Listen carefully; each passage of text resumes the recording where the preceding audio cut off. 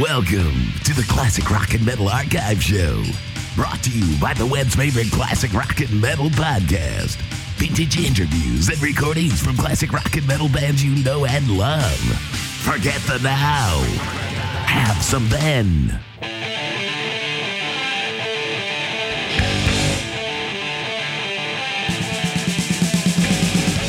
Hello out there, and no, you're not hallucinating. We are back for another run of your favourite classic rock and metal podcast.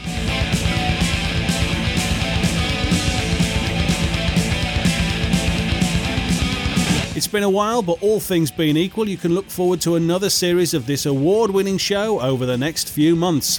I'll be talking to more of our favourite bands from back in the day on the regular show, and also featuring newer bands who I think fall into the classic rock and metal style on the Next Generation shows. This time out though, we're kicking off with one of our classic rock and metal archive shows which have been so popular in the past. That's where we typically bring you an interview from back in the day featuring one of the true giants of rock. It's June, however, and as we all know, that can mean only one thing in the UK, and that's the Download Festival at Castle Donington. In the old days, it was known as the Monsters of Rock Festival and ran on a single day, whereas now it's a 3-day affair plus all the trimmings.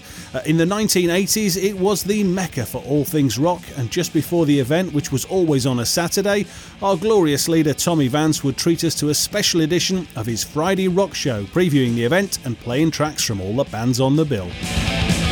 So, we'll keep up the tradition and travel back 30 years, more or less, to August the 21st, 1987, and bring you the full radio broadcast of Tommy's show that evening. On the bill at Donington that year were headliners Bon Jovi, Anthrax, Metallica, Cinderella and Wasp.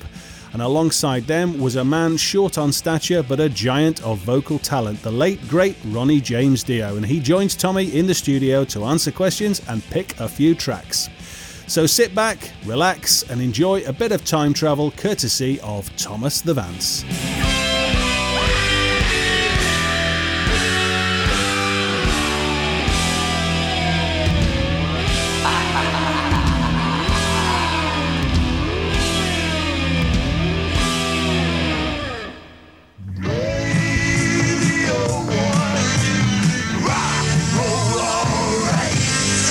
On medium wave and FM stereo, this is National Radio 1.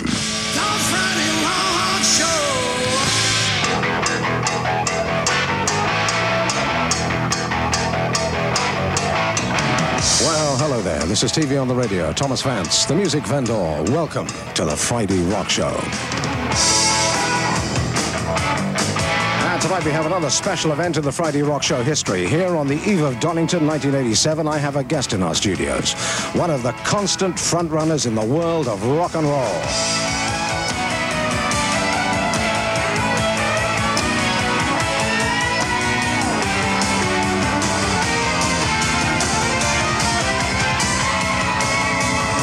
Who's done countless gigs around the world. He spent months in recording studios, creating, along with various bands, a massive classic tracks, many of which you're going to hear tonight in the program. Stand by on the Friday Rock Show tonight to meet Ronnie James Dio.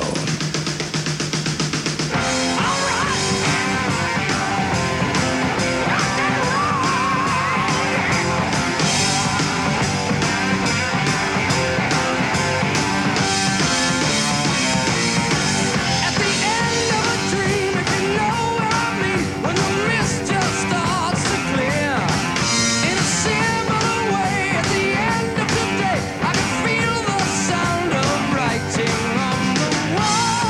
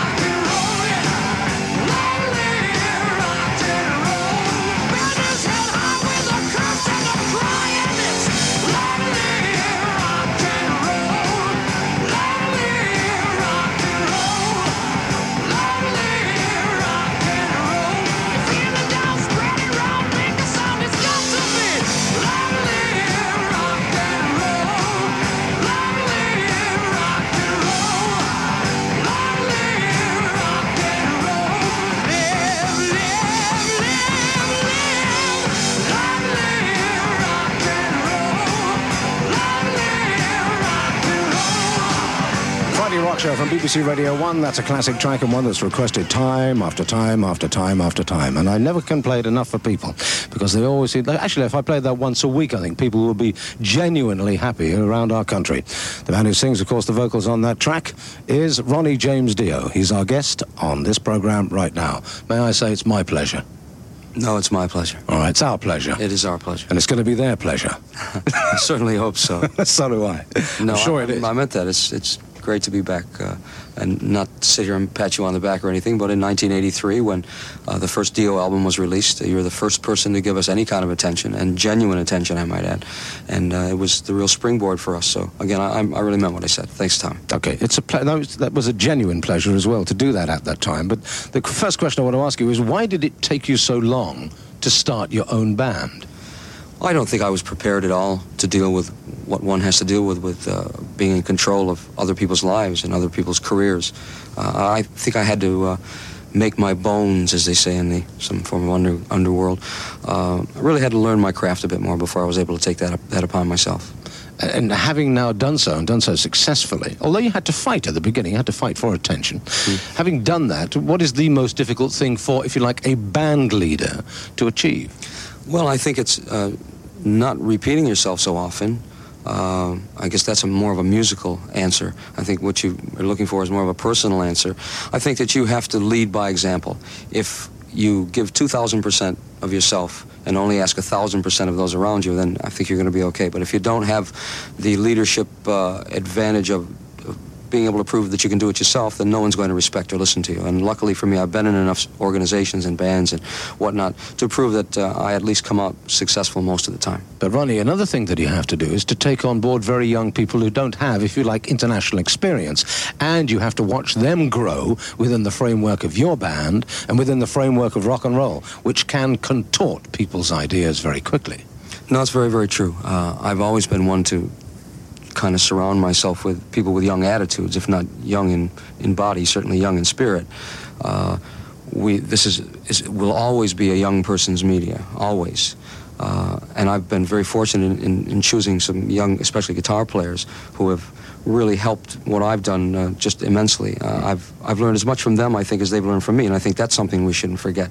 That their young attitude is something that we lose after a while. We get a bit jaded here and there, and they've been able to keep me alert and aware of what's going on in the world around me. Mm-hmm. But sometimes it's like being a surrogate parent, isn't it? Most of the time it's like being a surrogate parent, but I think sometimes it's like being a surrogate parent to yourself too. Again, we rock and rollers have very young attitudes and very young ideas, and it's difficult sometimes to stop and deal as a grown-up. I'm able to do that now. But yes, being a surrogate parent is, I like to put it more as a brother, an older brother. An older brother. Let's not get ourselves too old here. Okay. I'm going to play a track from a new album, new to this country anyway, by a band who've been around for a long time, and well, just for the heck of it, it's a good track. It's by Aerosmith.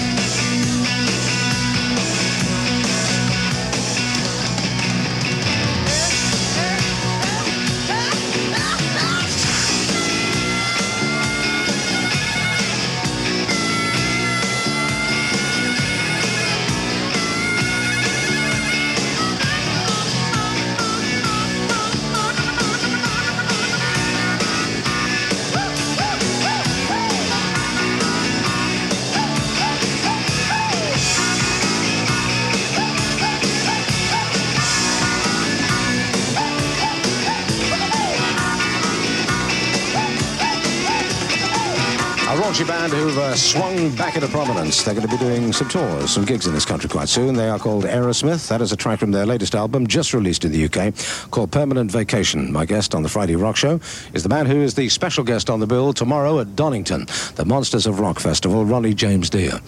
Ronnie, how many gigs have you done? Have you any idea? Our drummer has a perfect idea. He catalogs each and every show. I haven't got a clue how many they are. To me, they don't become faceless. I remember most of them by the venue and by the hotel, of course. I try not to really chronicle the things that we do. I just take it one at a time and enjoy it as it comes. Yeah. We've probably done, since 1983, we tour about 10 months every year. So if someone out there on this lovely Friday night can compute that, then we'll hear about it next week, I guess. But then, I mean, I want to sort of take it even further than that. In your life, how many gigs have you done? I tell you, Tommy, I don't know. Probably more than I care to remember. But a lot. I mean, a lot, yeah. A very significant figure. Probably, I would say I do at least 200 a year. Yeah. At least that. So if we multiply that by easily, I started when I was 5 years old. If we start getting into yearly goings, I certainly didn't do that when I was 5. But I'd say probably, let me give you a guess here, 5,000. Yeah. Easily 5,000. That's a lot of gigs. Doesn't seem like it.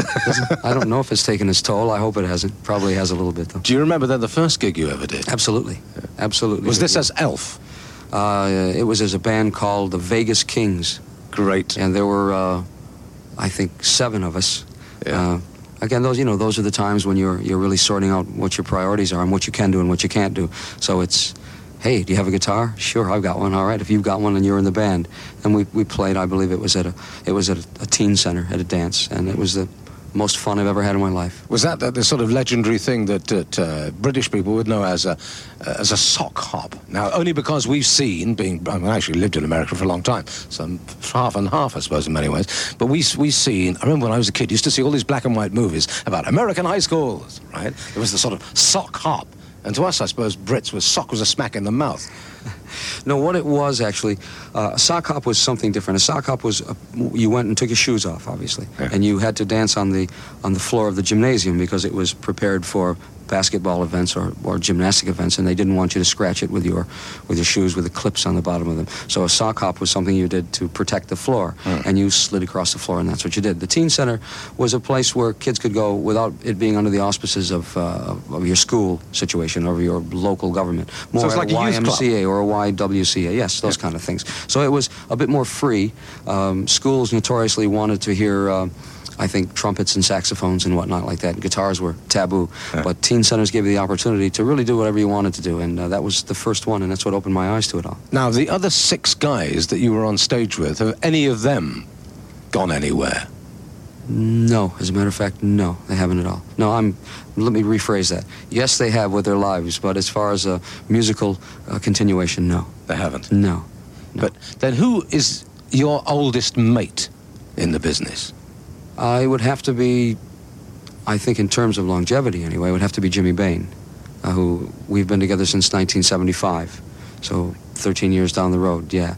The other people I've really lost contact with, they were very, very young when I was very young, and the careers go in different directions. In those days, it wasn't fashionable to be a rock and roller or to want to pursue that as a career. That was something that it was only a passing fancy, and it really made no sense at all to do.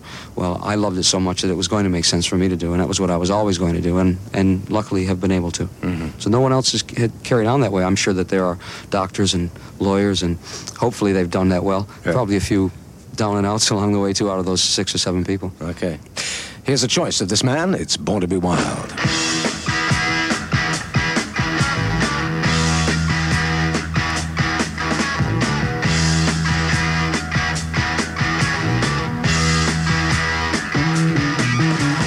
Get your motor running, head out on the highway, looking for adventure, and whatever comes our way. Yeah, darling, go make it happen. Take the world in a love embrace.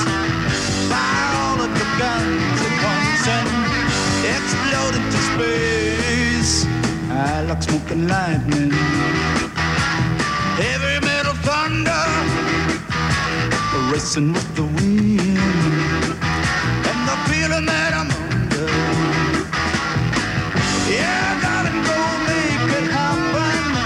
Take the world in a love embrace. Fire all of your guns at once and explode into space like a true nature's child. We were born to be wild. We can climb so high. I never wanna die. Born to be wild.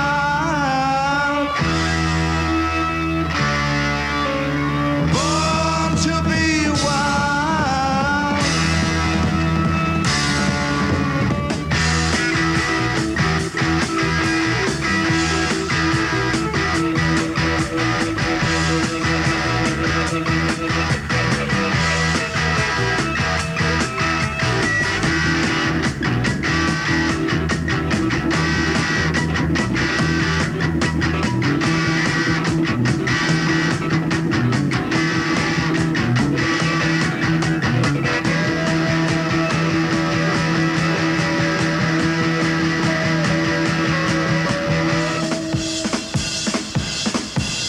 Get your motor running. Head out on the highway. Looking for adventure. And whatever comes our way.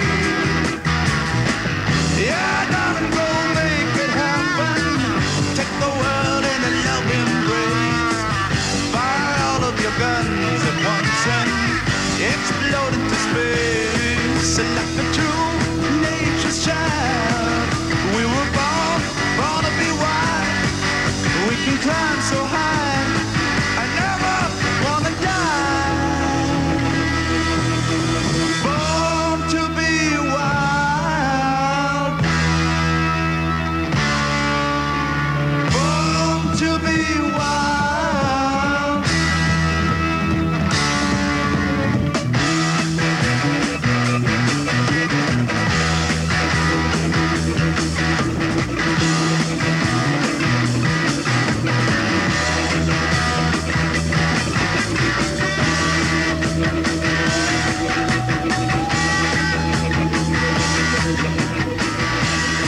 Steppenwolf, Born to be Wild, here on the Friday Rock Show. A song that was a hit quite a long time ago. It was also featured in a film called Easy Rider. In fact, it was the fact that it was featured in that film, Easy Rider, that made that record a hit, to the best of my recollection.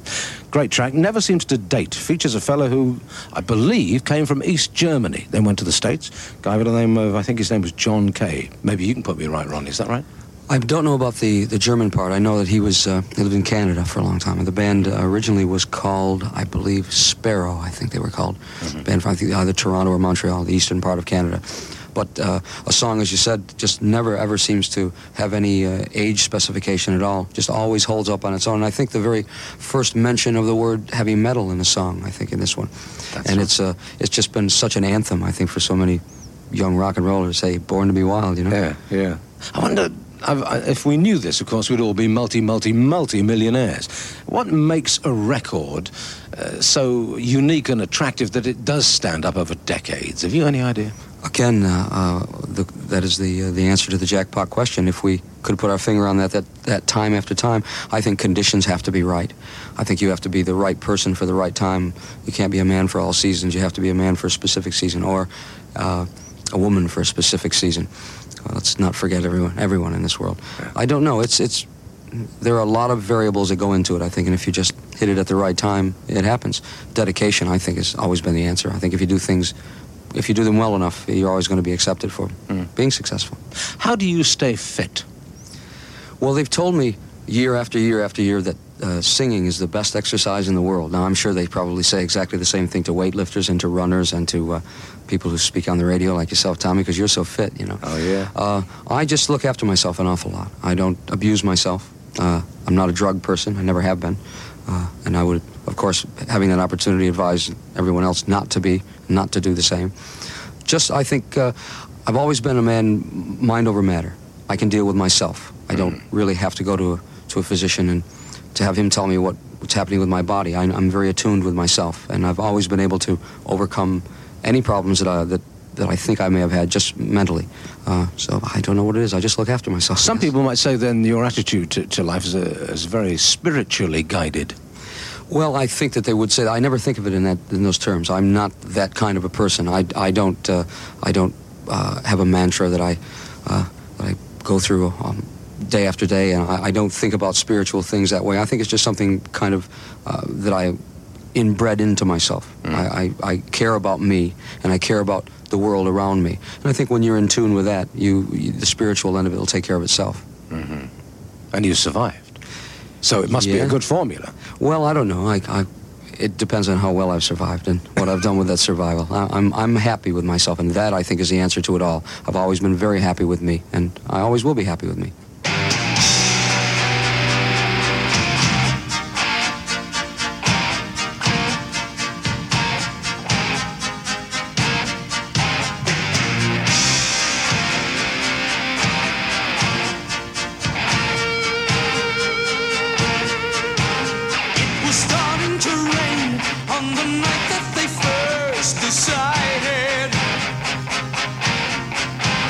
It was blinding snow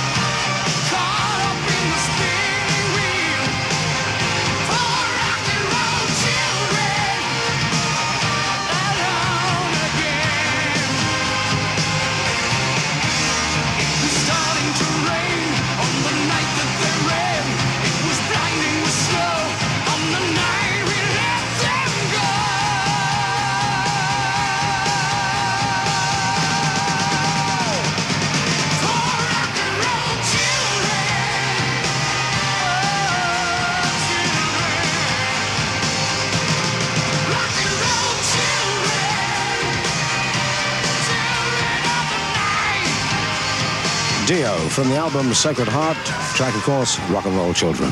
Ronnie James Dio is my guest here on the Friday Rock Show. Of all the songs that you've put down, that you've recorded, and indeed, maybe there are some that you have recorded that haven't been released. In fact, are there? Let me just put that question to you. No, as a matter of fact, there aren't. There have never been songs recorded that have not been released. I've always been one to be very careful about getting rid of the ones that shouldn't be released. Mm-hmm. There have been times, in fact, on this particular album, on the album that you played Rock and Roll Children from, Sacred Heart, there was a track that we finished and mixed and was going to be included on the album. And I really hated that song. You have no idea how I dislike that song. And most of the time, I will listen to the people in the band, of course. Even I do produce the product, and so therefore the final word can come from me. But this is a band, and you must be democratic at some point. After all, they did create that music. We did it together. So I do listen most of the time. And that one, I listened, and they kept saying, yes, it's good, and yes, it's good, and they almost had me talked into it, until one night I couldn't stand it anymore, and when everyone was out the room, I took a razor blade to that tape and let it play and just cut it right to little ribbons, because I couldn't stand it. I did not think it was representative of the band, first, or of me as an individual, secondly. So I just scrubbed it, and I'll continue to do that. Was that because of the lyrical content? No, I just thought the song was very wishy-washy, that it was not in any way, shape, or form a reflection of what this band should be and what it could be. One must always think about what's to come. I try not to ever look back over my shoulder. Those are things that have happened, keep them as warm and good memories. I'm not saying that classic rock isn't important, just as classic life isn't important, because it is. But I'm a person who, as early on in my life, decided I was going to go forward and never go backward. To me, that was a backward step. That song and songs like it were backward steps. They just were fillers, and I couldn't deal with it. That album, Sacred Heart, was enough of a trauma anyway for me to deal with, and for all of us to deal with. It was the kind of the culmination of Dio Mach 1, because it spelled the end of Vivian Campbell's tenure in the band. Making that album was very, very difficult. We were not very productive within ourselves. We were very unhappy, and when you're unhappy, you make unhappy music and not very successful music. I know it's been said to me many times, how do you feel about the disappointing way that the Sacred Heart album was accepted and received? And I can only say that it's probably very true that the general feeling is right, that it was disappointing because we were somewhat treading water at the time, not knowing what was going to happen. Was Vivian going to stay? Was he going to go? Should we carry on? Shouldn't we carry on? Those things are very traumatic. Anyway, that was one of the reasons for chucking that song, I think. Okay, and now inevitably I have to ask you this question. Mm-hmm. Why did he go? Well, because, as I've suggested, it got to be a very unproductive time. I think Vivian was very unhappy with what was happening, and I don't know why. I think perhaps in some ways, when we are that young and when some success has been hoisted upon us so at such an early age, and Viv was very, very young when it first happened for us. He was just 18 years old when we first spoke in 1983. And I think that a lot of times, unless you keep your life and your music in perspective, the people around you start telling you that you're a little bit better than perhaps you are. So he wanted what he thought were bigger and better things. I don't really know if I can say that either. I think that we were all dealing with our own particular life situation at the time. I don't think that he had other aspirations out of the band Dio that were going to be more important than the band Dio. I just think that he saw avenues, people were describing avenues to him that he could take to go around the Dio highway. Yeah. And getting waylaid like that, I think that there was a detour that he just couldn't get back on. You speak very well. Well, I don't. It's not my position to slag anybody, and I'm certainly not going to do that to Viv. He was a very important and integral part of this band. Had it not been for Viv, we wouldn't have enjoyed the success that we did. But then let me also say that without Vinny Appice, without Jimmy Bain, without Claude Schnell, and without myself, we wouldn't have that success either. This was a band effort, and so I'm not going to say anything bad about Viv. He doesn't deserve it. He's embarked upon another phase of his career now, playing with Whitesnake, and it's for Viv to deal with Viv now, and I hope it all goes very well for him. Good luck to him. Yes, absolutely. Well, back to the part one of my stumbled original question. Of all the songs that you have put down, not just as Dio, but all the songs you have put down, which is the one that you would dearly love to go on and on and on? Like a song that we're going to play later in this show, like Whole Lot of Love. I think probably the song Heaven and Hell. That was a very important time in my life. I had come from Rainbow, which was my opportunity to show my wares. I thank Richie for that all the time, Richie Blackmore. He's the one who gave me my opportunity to show what I was worth and to give me the chance to do it. But Sabbath was a different situation. This was going into a band that, to me, had been the heavy metal band. That was the first heavy metal band. A band that didn't apologize for coming to town. It just stepped on buildings when it came to town. And to be included in that band was very special to me. I was not and am not or never will be Ozzy Osbourne. He's the one who was the vocalist and songwriter in that era who helped create that band and make it what it was and what it is in its classic form.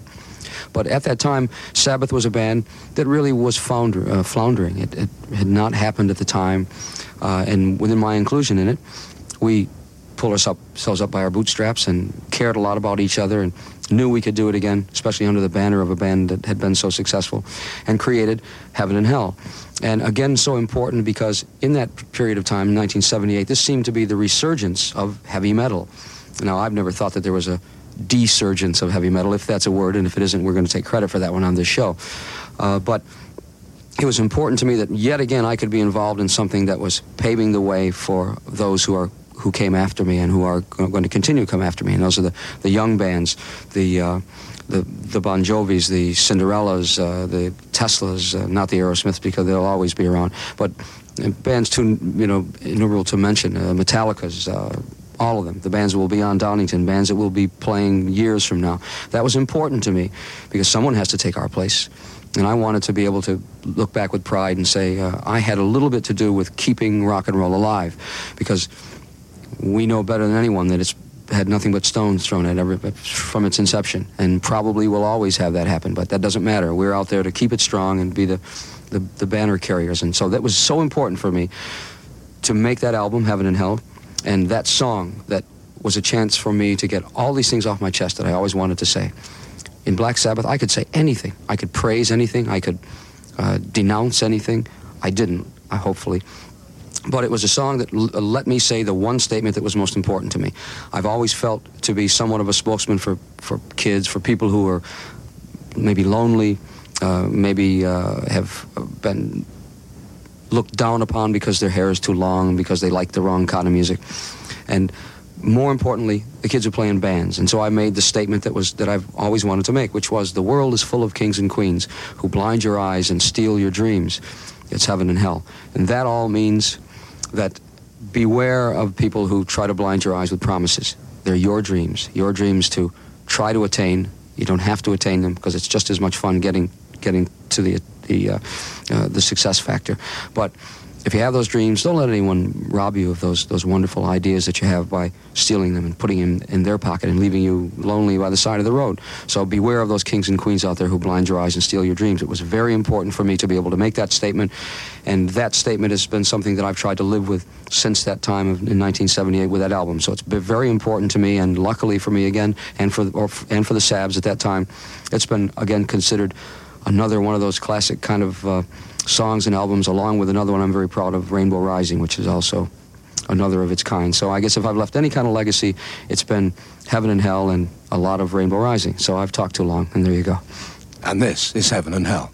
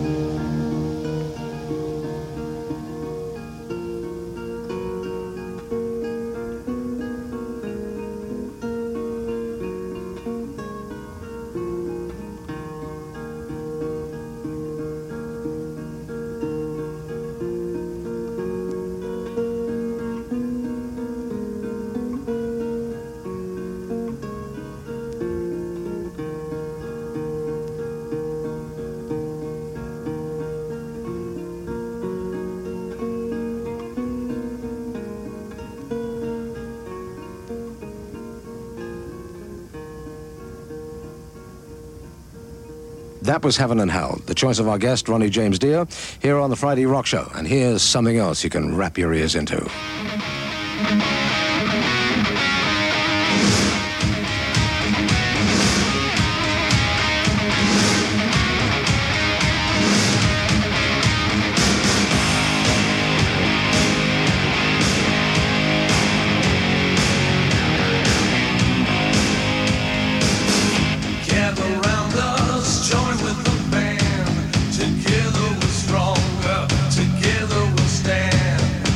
Say, what can you do? Well, we've got a plan, and we're gonna take you to the promised land. It's time to remember, it's time to move on. They pushed it too far, they don't know what they've done. If it's a fight that they want, then it's a fight that they'll get. We never lose, honey, so place your bet. Long ago and far away, we had a voice, you know that we had a say. We will live for yesterday. Ready or not, we're gonna have our way. We got the numbers, we got the might, we got the strength, and we got the right. We got the reason, we got the night to wake up the sleeping giant. Not one more minute, not one more day. We've waited too long, can't let our chance slip away. We won't stop till we get it, we won't stop till we're done. We'll bite and we'll claw until they've lost and we've won. We took all we're gonna take. It's gotta stop, you know there's too much at stake. Who the hell are they to say what we can do and how we can play? We got the numbers, we got the might, we got the strength, and we got the right. We got the reason, we got the night to wake up the sleeping giant. Whoa, whoa, whoa. Wake up the sleeping giant. Whoa, whoa, whoa. Wake up the sleeping giant.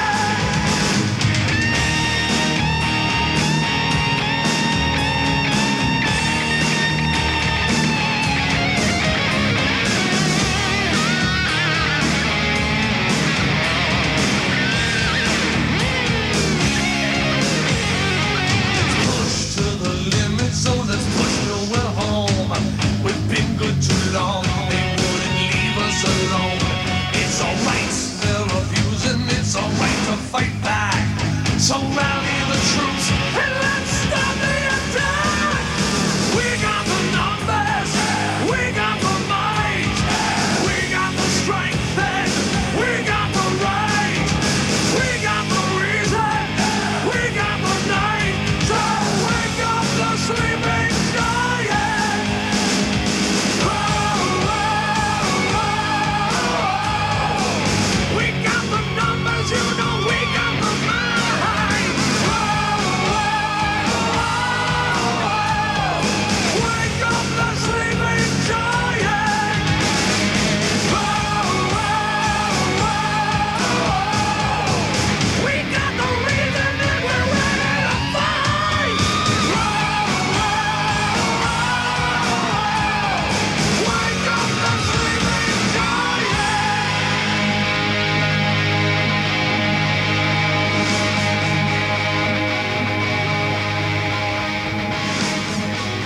The album is called Love is for Suckers. It's the latest album by Twisted Sister. Wake Up the Sleeping Giants was the track that you heard. Dee Schneider, of course, is the lead singer of that band. They've been on Donington before. They're well known on television in this country, too. And there is a rumour, whether it's true or not, only time will tell. Well, a little bit of time tomorrow night, that is. There's a rumour that Dee Schneider might appear with one of the bands on the bill at the Monsters of Rock Festival tomorrow at Castle Donington. Is it you? As of this moment, it's not. No, he would make me even look smaller than I am, I think. No, I've heard that rumor too. We'll just have to wait and see. Yeah, I don't know. The little rumor is that he might get up there and do a bit. I like that album. Do you know the album? I know it briefly. Again, I've been so involved in running around shouting about our own one, and I've heard it in passing a lot of the places that I've been.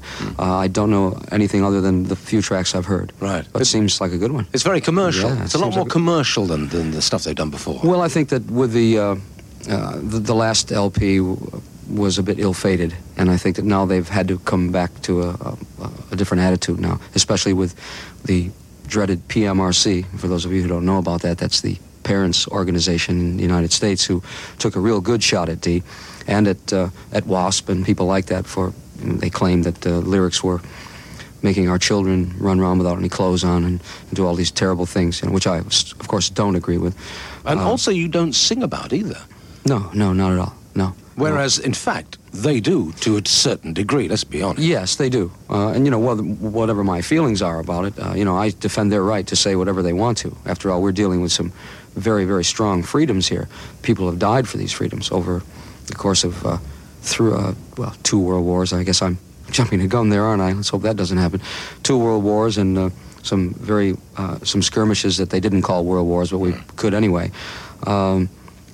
As I say, people died for these freedoms, and let's not tamper with them. That's the wrong thing to do. But no, I don't deal with that. I think that there are more important values in life to deal with than telling people to jump on motorbikes and commit suicide, whatever it may be. And I think that it doesn't run as rampant as we think it does. No. As soon as we pay a little bit of attention to something like that, it becomes that real microcosm. Now we're all staring at it with the most powerful microscope in the world, and it's just not fair. And then you start lumping everyone together. Again, not very fair. But no, I don't do that myself. I don't write that way. It's just not something that appeals or pleases to me. Right. Over the last 6 years, particularly in America, there's been really a revolution with regard to what rock and rollers, indeed musicians as a whole, have to do to attain success or to sustain success. And I'm talking here about videos. Video clips have become a very, very important thing. With the advent of MTV in America, it became massively important. And now with the advent of MTV in Europe, it's going to be, I think, important yet again. We have Top of the Pops. It's always been important for 1,000 years that show's been on the air, just about. Now, when that occurred, did you recognize 6 years ago how important it was going to be to the industry and therefore to you? I think that we all recognize that. I think certainly those of us who had been around for a few years realized that here was yet another incredible avenue, another window for us to be able to hand our music over to someone and say, what do you think? At least to give them the chance for their own choice. Yes, I think we all really did recognize it right away, and were there immediately to want to be on the ground floor and to help and to try to take part. I'm sure that there were a few people who did it for their own ends, but I think we all definitely realized that it was just another great tool, and it certainly would help us spread the rock and roll word around this world. But it suddenly became a different avenue of activity, didn't it? Also a different avenue for your talent, or you had to develop a talent to be able to stand in front of a camera and act, or at least consider where you stood in relationship to the camera. You had to become something different, didn't you? And some people didn't make it. Well, I think it was a bit like the films when we had the silent era. As soon as the talkies came in, you had these people who, you had a preconception of your favorite artist, your favorite film star.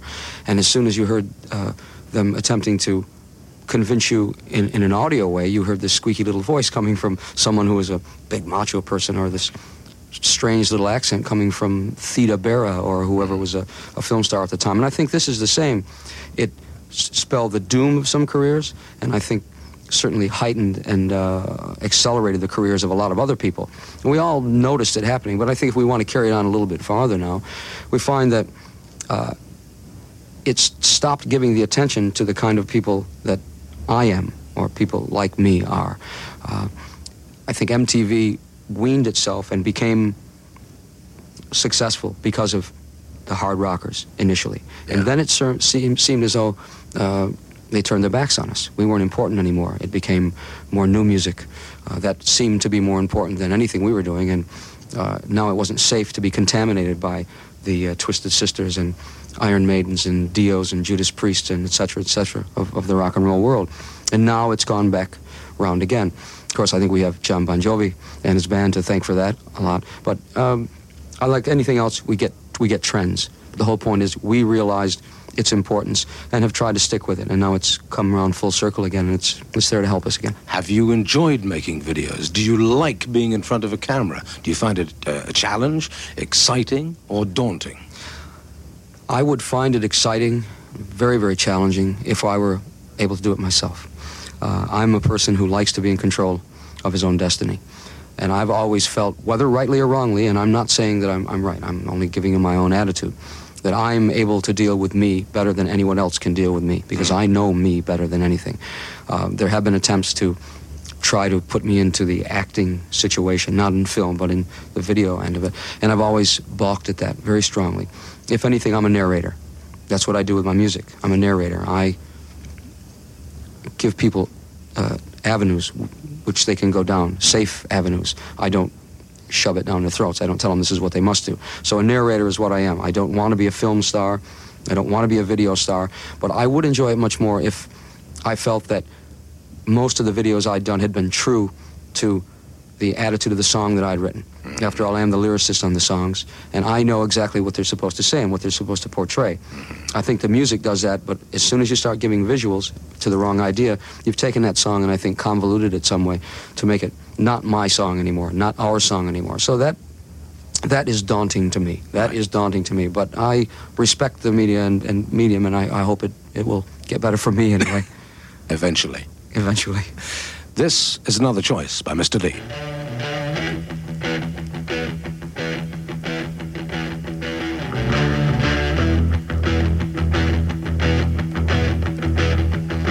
You need cooling, baby, I'm not fooling.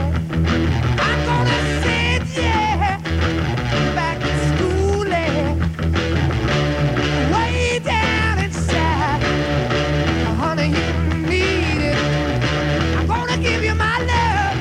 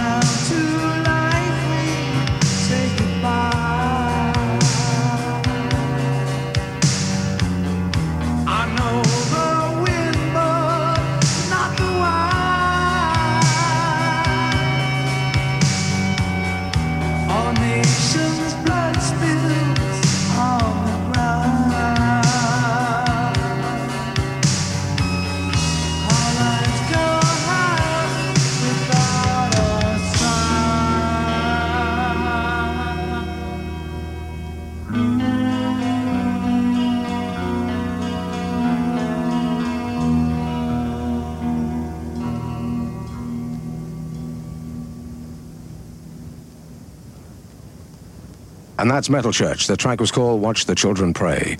Here on the Friday Rock Show tonight, on this eve of Donington, 1987, my guest is Ronnie James Dio. Ronnie James Dio and his band Dio will be the special guests on the bill tomorrow. Who else should we be watching for tomorrow? Let's see, we have Wasp on tomorrow. That's it. They say they're going to be completely over the top. That's what we're hearing from their press office. But then have they ever been anything but? No, I don't think so. Oh. Cinderella, be on the Now, show. Cinderella, only known really by their records here.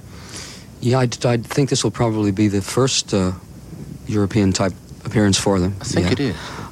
Good little band, too, by the way. Good people, too. I know them. Who else do we have? Anthrax? Yeah. Now, Anthrax and Metallica, very different in style. And somewhat different in audience reaction, too. Well, I think that Metallica, who I would have to give the nod to as the beginners of this musical genre. I mean, these are really the people who made it what it is, I think, have now started to become, please don't take me wrong, everybody hears this, not a bit more mellow. I don't mean it quite that way.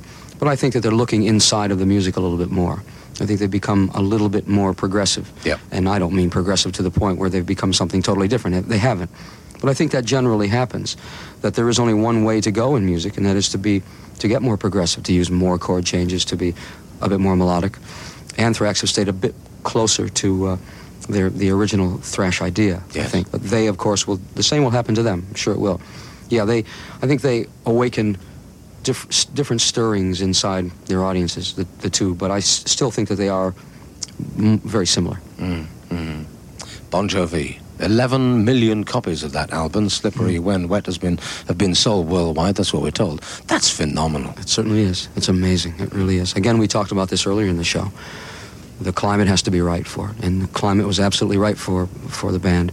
But let's remember that they have toured almost nonstop for something like 3 years now. And when you work that hard, if you're worth it, you usually get good results, and they certainly have gotten good results. So I guess we'll have to put it down to being good enough to deserve what they've gotten and working very hard for it. Can I talk to you, and I don't want to pry here, can I talk to you about your personal life? Certainly. I mean, what is your personal life? You're on the road for, say, 10 months of the year, then I assume you have little or no personal life. But for the other 2 months, what do you do? I'm usually in the studio, making another album. You sometimes get very trapped by your own existence. You must maintain. When you get to a certain success plateau, the only thing you can do is to either try to maintain it or reach above that. And if you sit back and think that the world is going to come to you, you're very, very mistaken. You have to work hard at what you do, especially a band like ourselves. We are not, of course, Bon Jovi, and we'll probably never sell 10 or 11 million albums. Perhaps we will in total, but we are not that kind of band. We're a bit more unique. I've always had my own distinct feelings as to what music should be made around me. So therefore, we are not really a mainstream kind of band. So I don't see us being that. But you still have to maintain.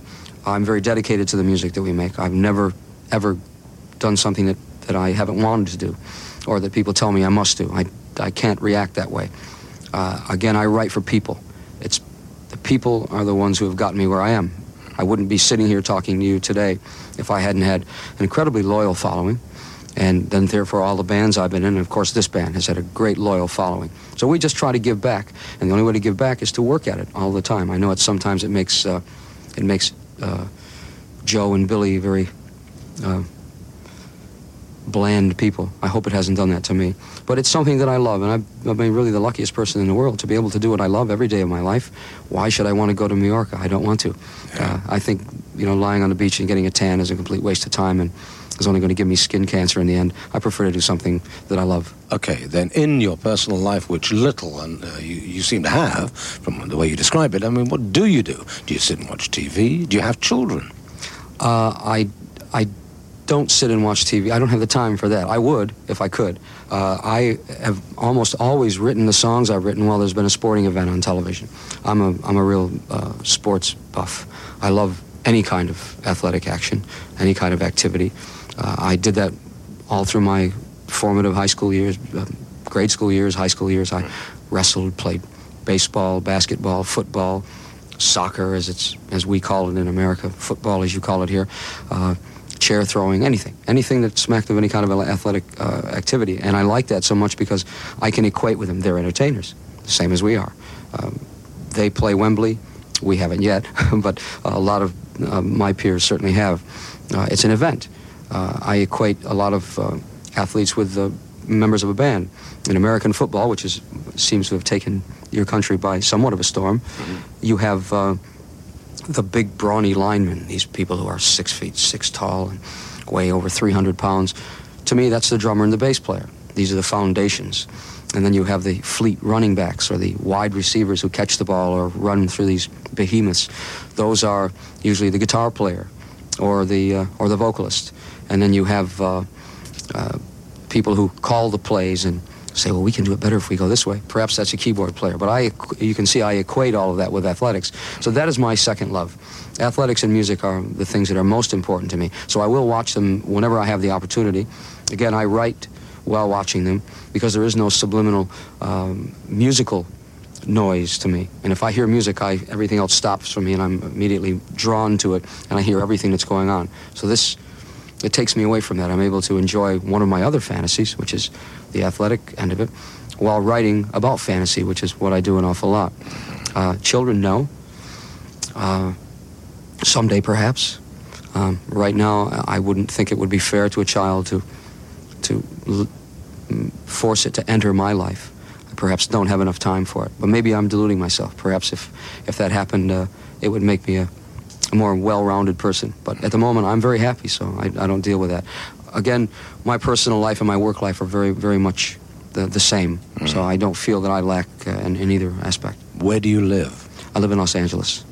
In the center, in Beverly Hills? No, I wouldn't do that. I live in what's called the San Fernando Valley. It's a very neighborhood kind of community where I grew up.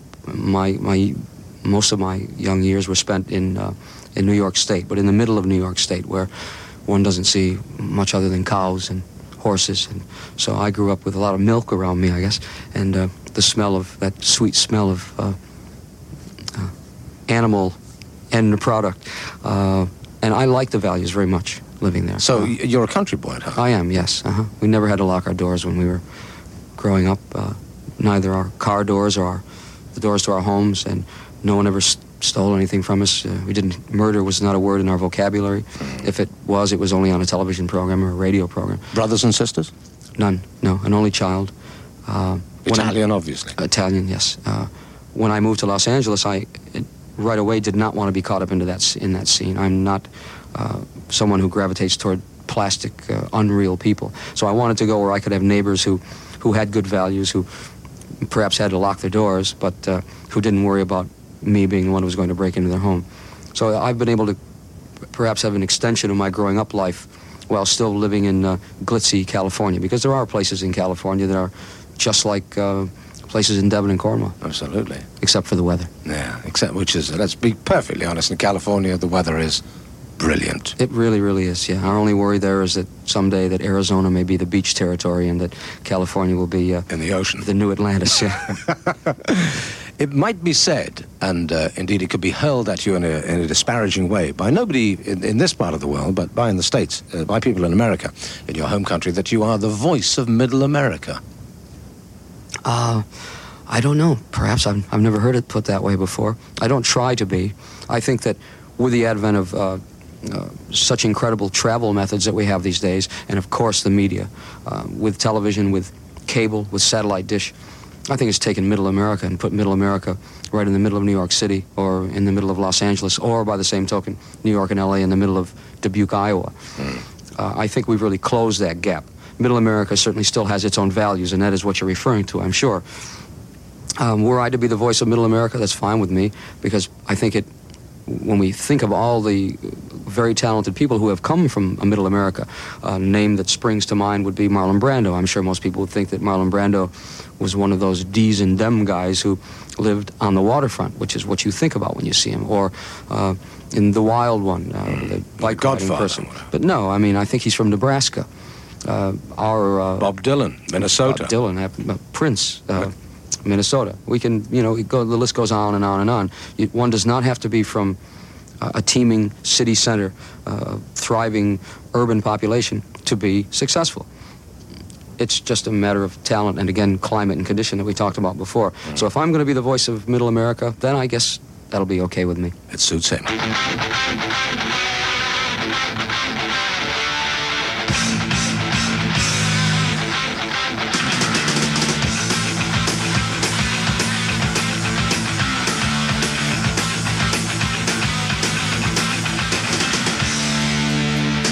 It's the same old song. You gotta be somewhere at some time, and they never let you fly. It's like broken glass. You get cut before you see it. So open up your eyes. You've got desire, so let it out. You've got the power. Stand up and shout. Shout! Stand up and shout! You've got wings of steel, but they never really move you. You only seem to crawl. You've been nailed to the wheel, but never really turning. You know you've got to want it all. You've got desire, so let it out. You got the power. Stand up and shout. Shout. Stand up and shout. Let it out.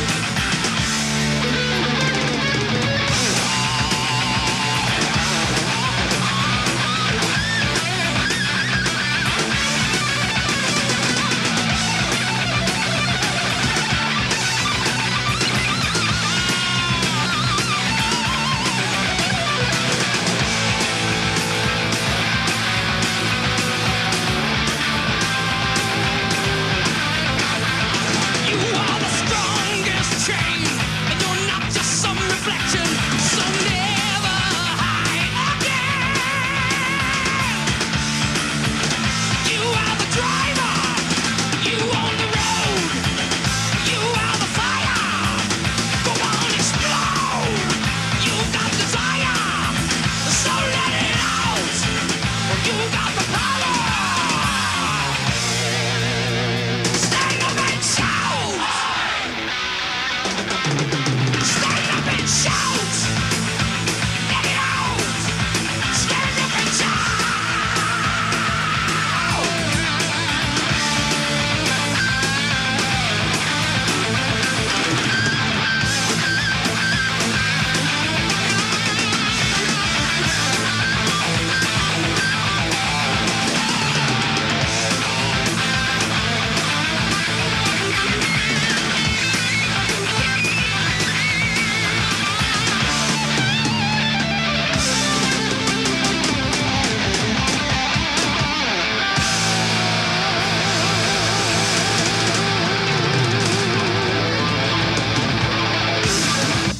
Stand Up and Shout from the album Holy Diver. Dio the band, Ronnie James Dio, our guest on the Friday Rock Show.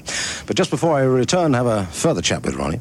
Can I just tell you this? On September the 4th at London's Astoria Theatre, a new organisation which is called the British Metal Revolution is going to be launched with a concert by Wrathchild, Choir Boys and The Grip. Now, the British Metal Revolution will promote a weekly club night in London called the Mega Metal Club every Saturday night at the Astoria, which is in Charing Cross Road, just round a corner from Tottenham Court Road. And any bands who may be interested in appearing, well, if you would like to appear, send your demo to this address, okay? So if you're a band who wants to get a bit of action, a bit of recognition, and you have a demo, send it to the Astoria Theatre, Charing Cross Road, London, care of the British Metal Revolution, okay? Care of the British Metal Revolution, send your demo to the Astoria Theatre, Charing Cross Road, in London. And don't forget, the first gig is once again on September the 4th at London's Astoria Theatre, and it will feature Wrathchild, Choir Boys, and The Grip. Back to Ronnie James Dio. Ronnie, what are we going to see from you tomorrow? Are you prepared to tell us what you'll be playing tomorrow, or are you going to keep that as a surprise? Well, let me tell you in a kind of a blanket form here. We're very well known for bringing large stage productions with us.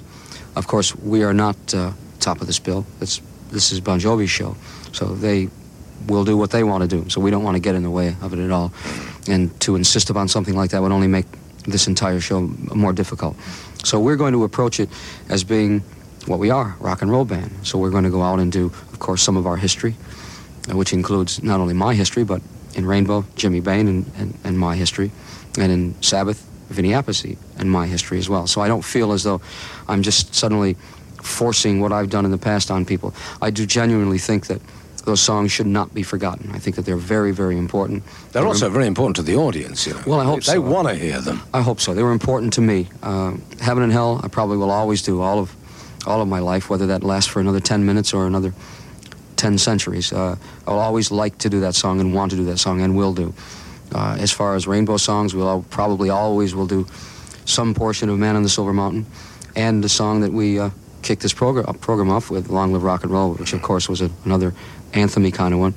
But we have so much of our own material to draw from. Dio has now had, well, what should we say, 4.5 pieces of product out now.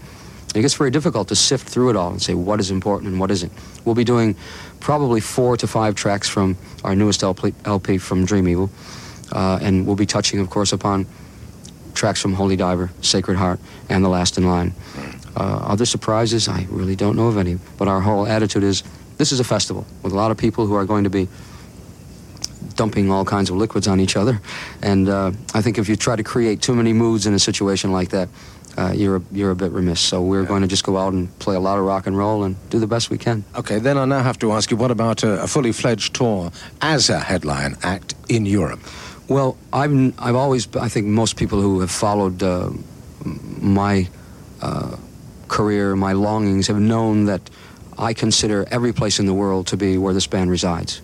We are a band of the world. We go wherever we can, wherever they'll have us, and it doesn't matter how far it is. People who don't go to Helsinki will probably not know that we go there an awful lot. We've just returned from Helsinki yet again for I think it was our 5th time in Finland. We do the same in Australia. We try to go everywhere we can. So my point being that we will always do a tour here. Donington will not be our death throw. It won't be, well, they played Wembley, and I guess that's covering Britain. No, to me, playing Britain is playing in Newcastle, of course, and going down to St. Austell, if weather permits, and all of the places that are important to the people who cannot afford to go to Donington, who can't make the trip to Donington. So in answer to your question, now that I've skirted the issue there for a while, our plans are to tour in America after the first of the year, yes, to build a stage set, of course, and to bring it here to Britain. So that will probably be for us, I would think, April, May, perhaps sooner than that, perhaps slightly later, but we will be coming through again after the first of the year. Okay, so big tour next year. Absolutely. Okay.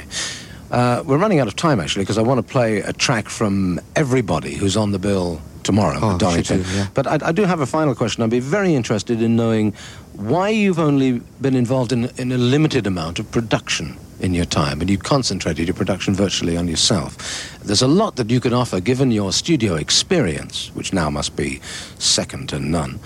There's a lot you can offer and probably profit from if you applied yourself to up-and-coming talent. Well, I've never felt that my career has been over or will be over. My first allegiance is to this band. And I've always felt that I have to continue to nurture the things that I've begun, and that is the band Dio. When you set yourself up as a controller of an organization like this, then you have to also take the burden upon yourself to not let them vegetate somewhere off to the side. I've always said this before, this is a band. It's a band called Dio. It's not Ronnie Dio's solo project. It's a band, so I owe them things. I want this band to survive, and the only way it survives is to continually work at it.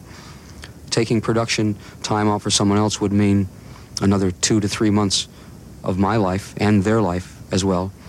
Also, working 10 months out of the year, or even if we worked 6 months and then spent 3 months doing our own project, I would need, in fairness to the band I was producing, at least a month off to clean my ears out. I do have plans to do it, and I will, and I want to, but I have to be very careful about this band first, and this is what I worry about. I don't know. I'd like to say also that I don't get my doors knocked down by people wanting me to do it. I do get a lot of offers for production. What I want to produce are young bands, bands that will take my place, our place, all of our places, because we can't do this forever. So I haven't really found the right one either, or the right time to do it. And when I do, I'll throw myself into it full go, as I always do. But thanks for saying that, asking the question anyway. It makes me feel as though I do have a little bit to offer somewhere. More than a little bit, I think. Okay, you've got 60 seconds. Say what you like. Well, thanks for having me here. Again, I hope we don't have to wait 5 years until this happens again. But it's great of you to give me the 60 seconds to say only one word. It's going to be more than one word, you know me. Thank you is the word, the two words I wanted to say. But thanks for allowing me to love my life and supporting this band and me all these years. I love everybody out there, and I'll keep making good music for you, I hope. See you on stage tomorrow night. Thank you.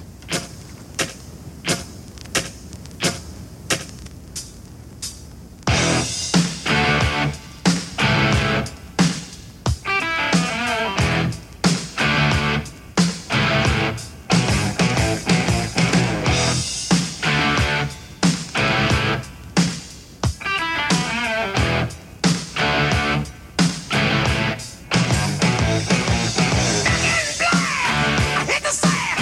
I've been too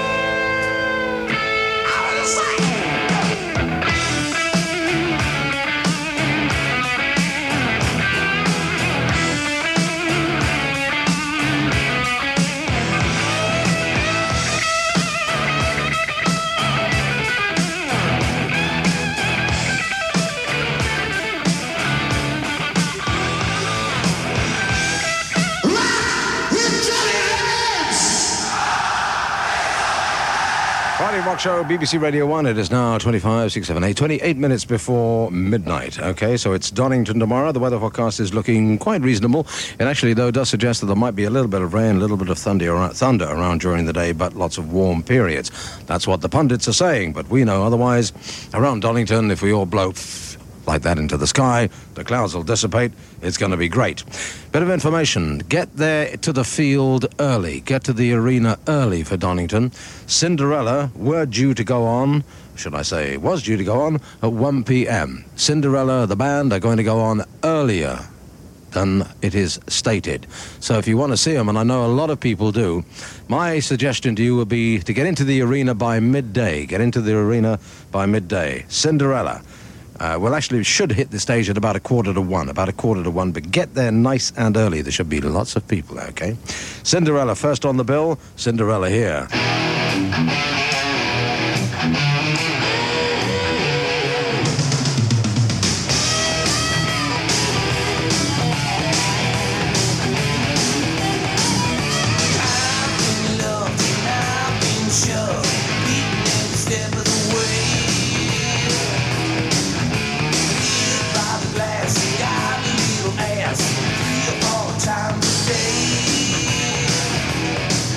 Well, I've seen blood like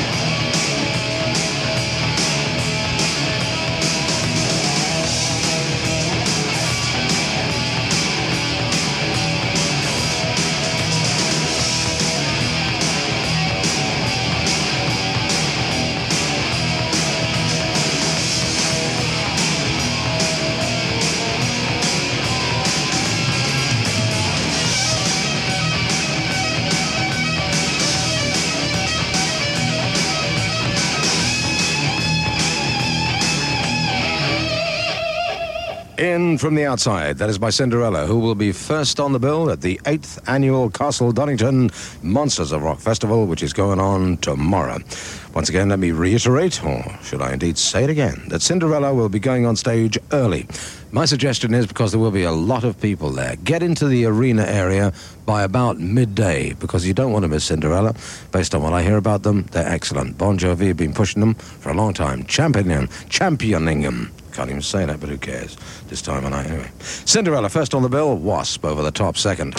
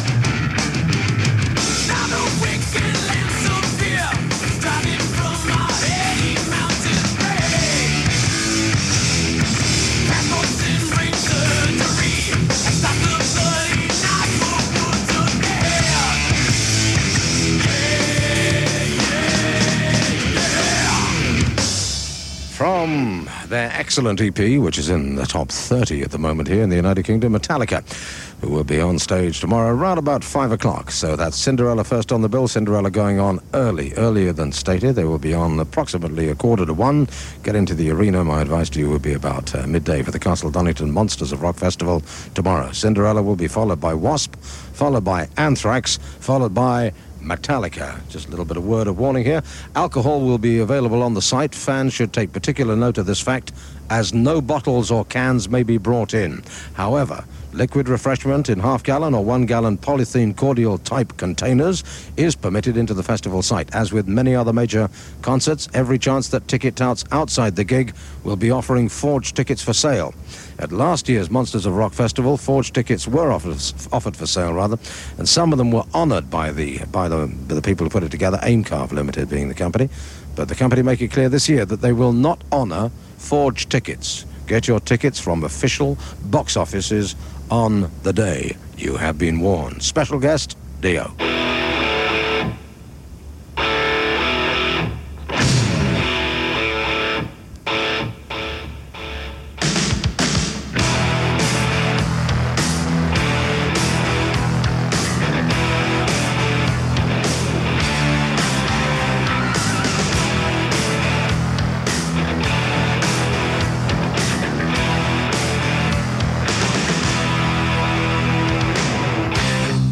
Rhyme with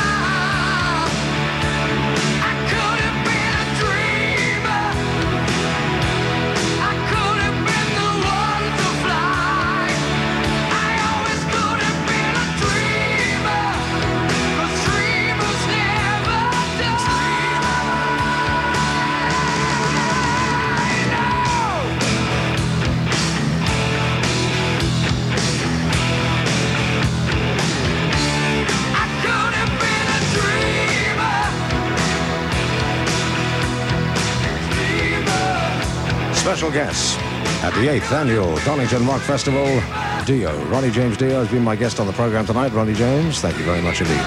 Always wanted to have a good long time chatting to that man, one of the greatest rock and roll singers and lyric writers, I think, of all time. Well, have yourself an excellent time. Every rock fan that can get there will be at Donington tomorrow. I just trust that you have a very safe day. Look after yourself, look after others. If you're driving to the event at the moment and the roads are a bit slippery, take it easy. Enjoy yourself. And good luck to the Bailey brothers, who'll be comparing tomorrow's show. I'll be there for some of the show, having a look from the audience side this time, and I'm looking forward to that. Top of the bill tomorrow, Bon Jovi. I'm Tommy Vance. This program is produced by Tony Wilson. See you tomorrow for a monster of rock day.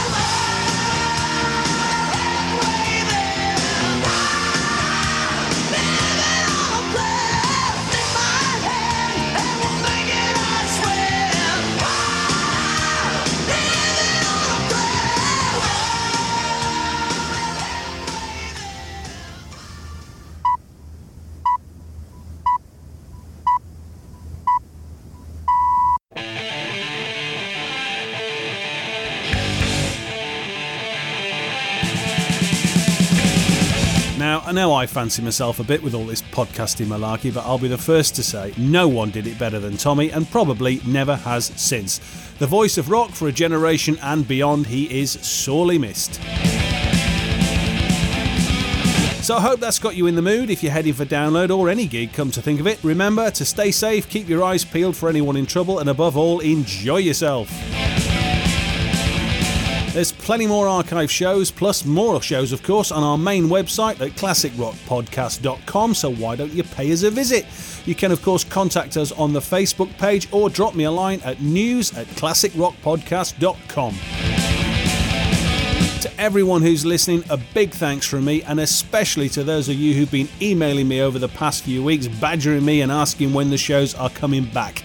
I hope you enjoyed this one, and I'll be looking forward to bringing you a lot more classic rock and metal in the near future. Until then, have fun and be good. Ta-da.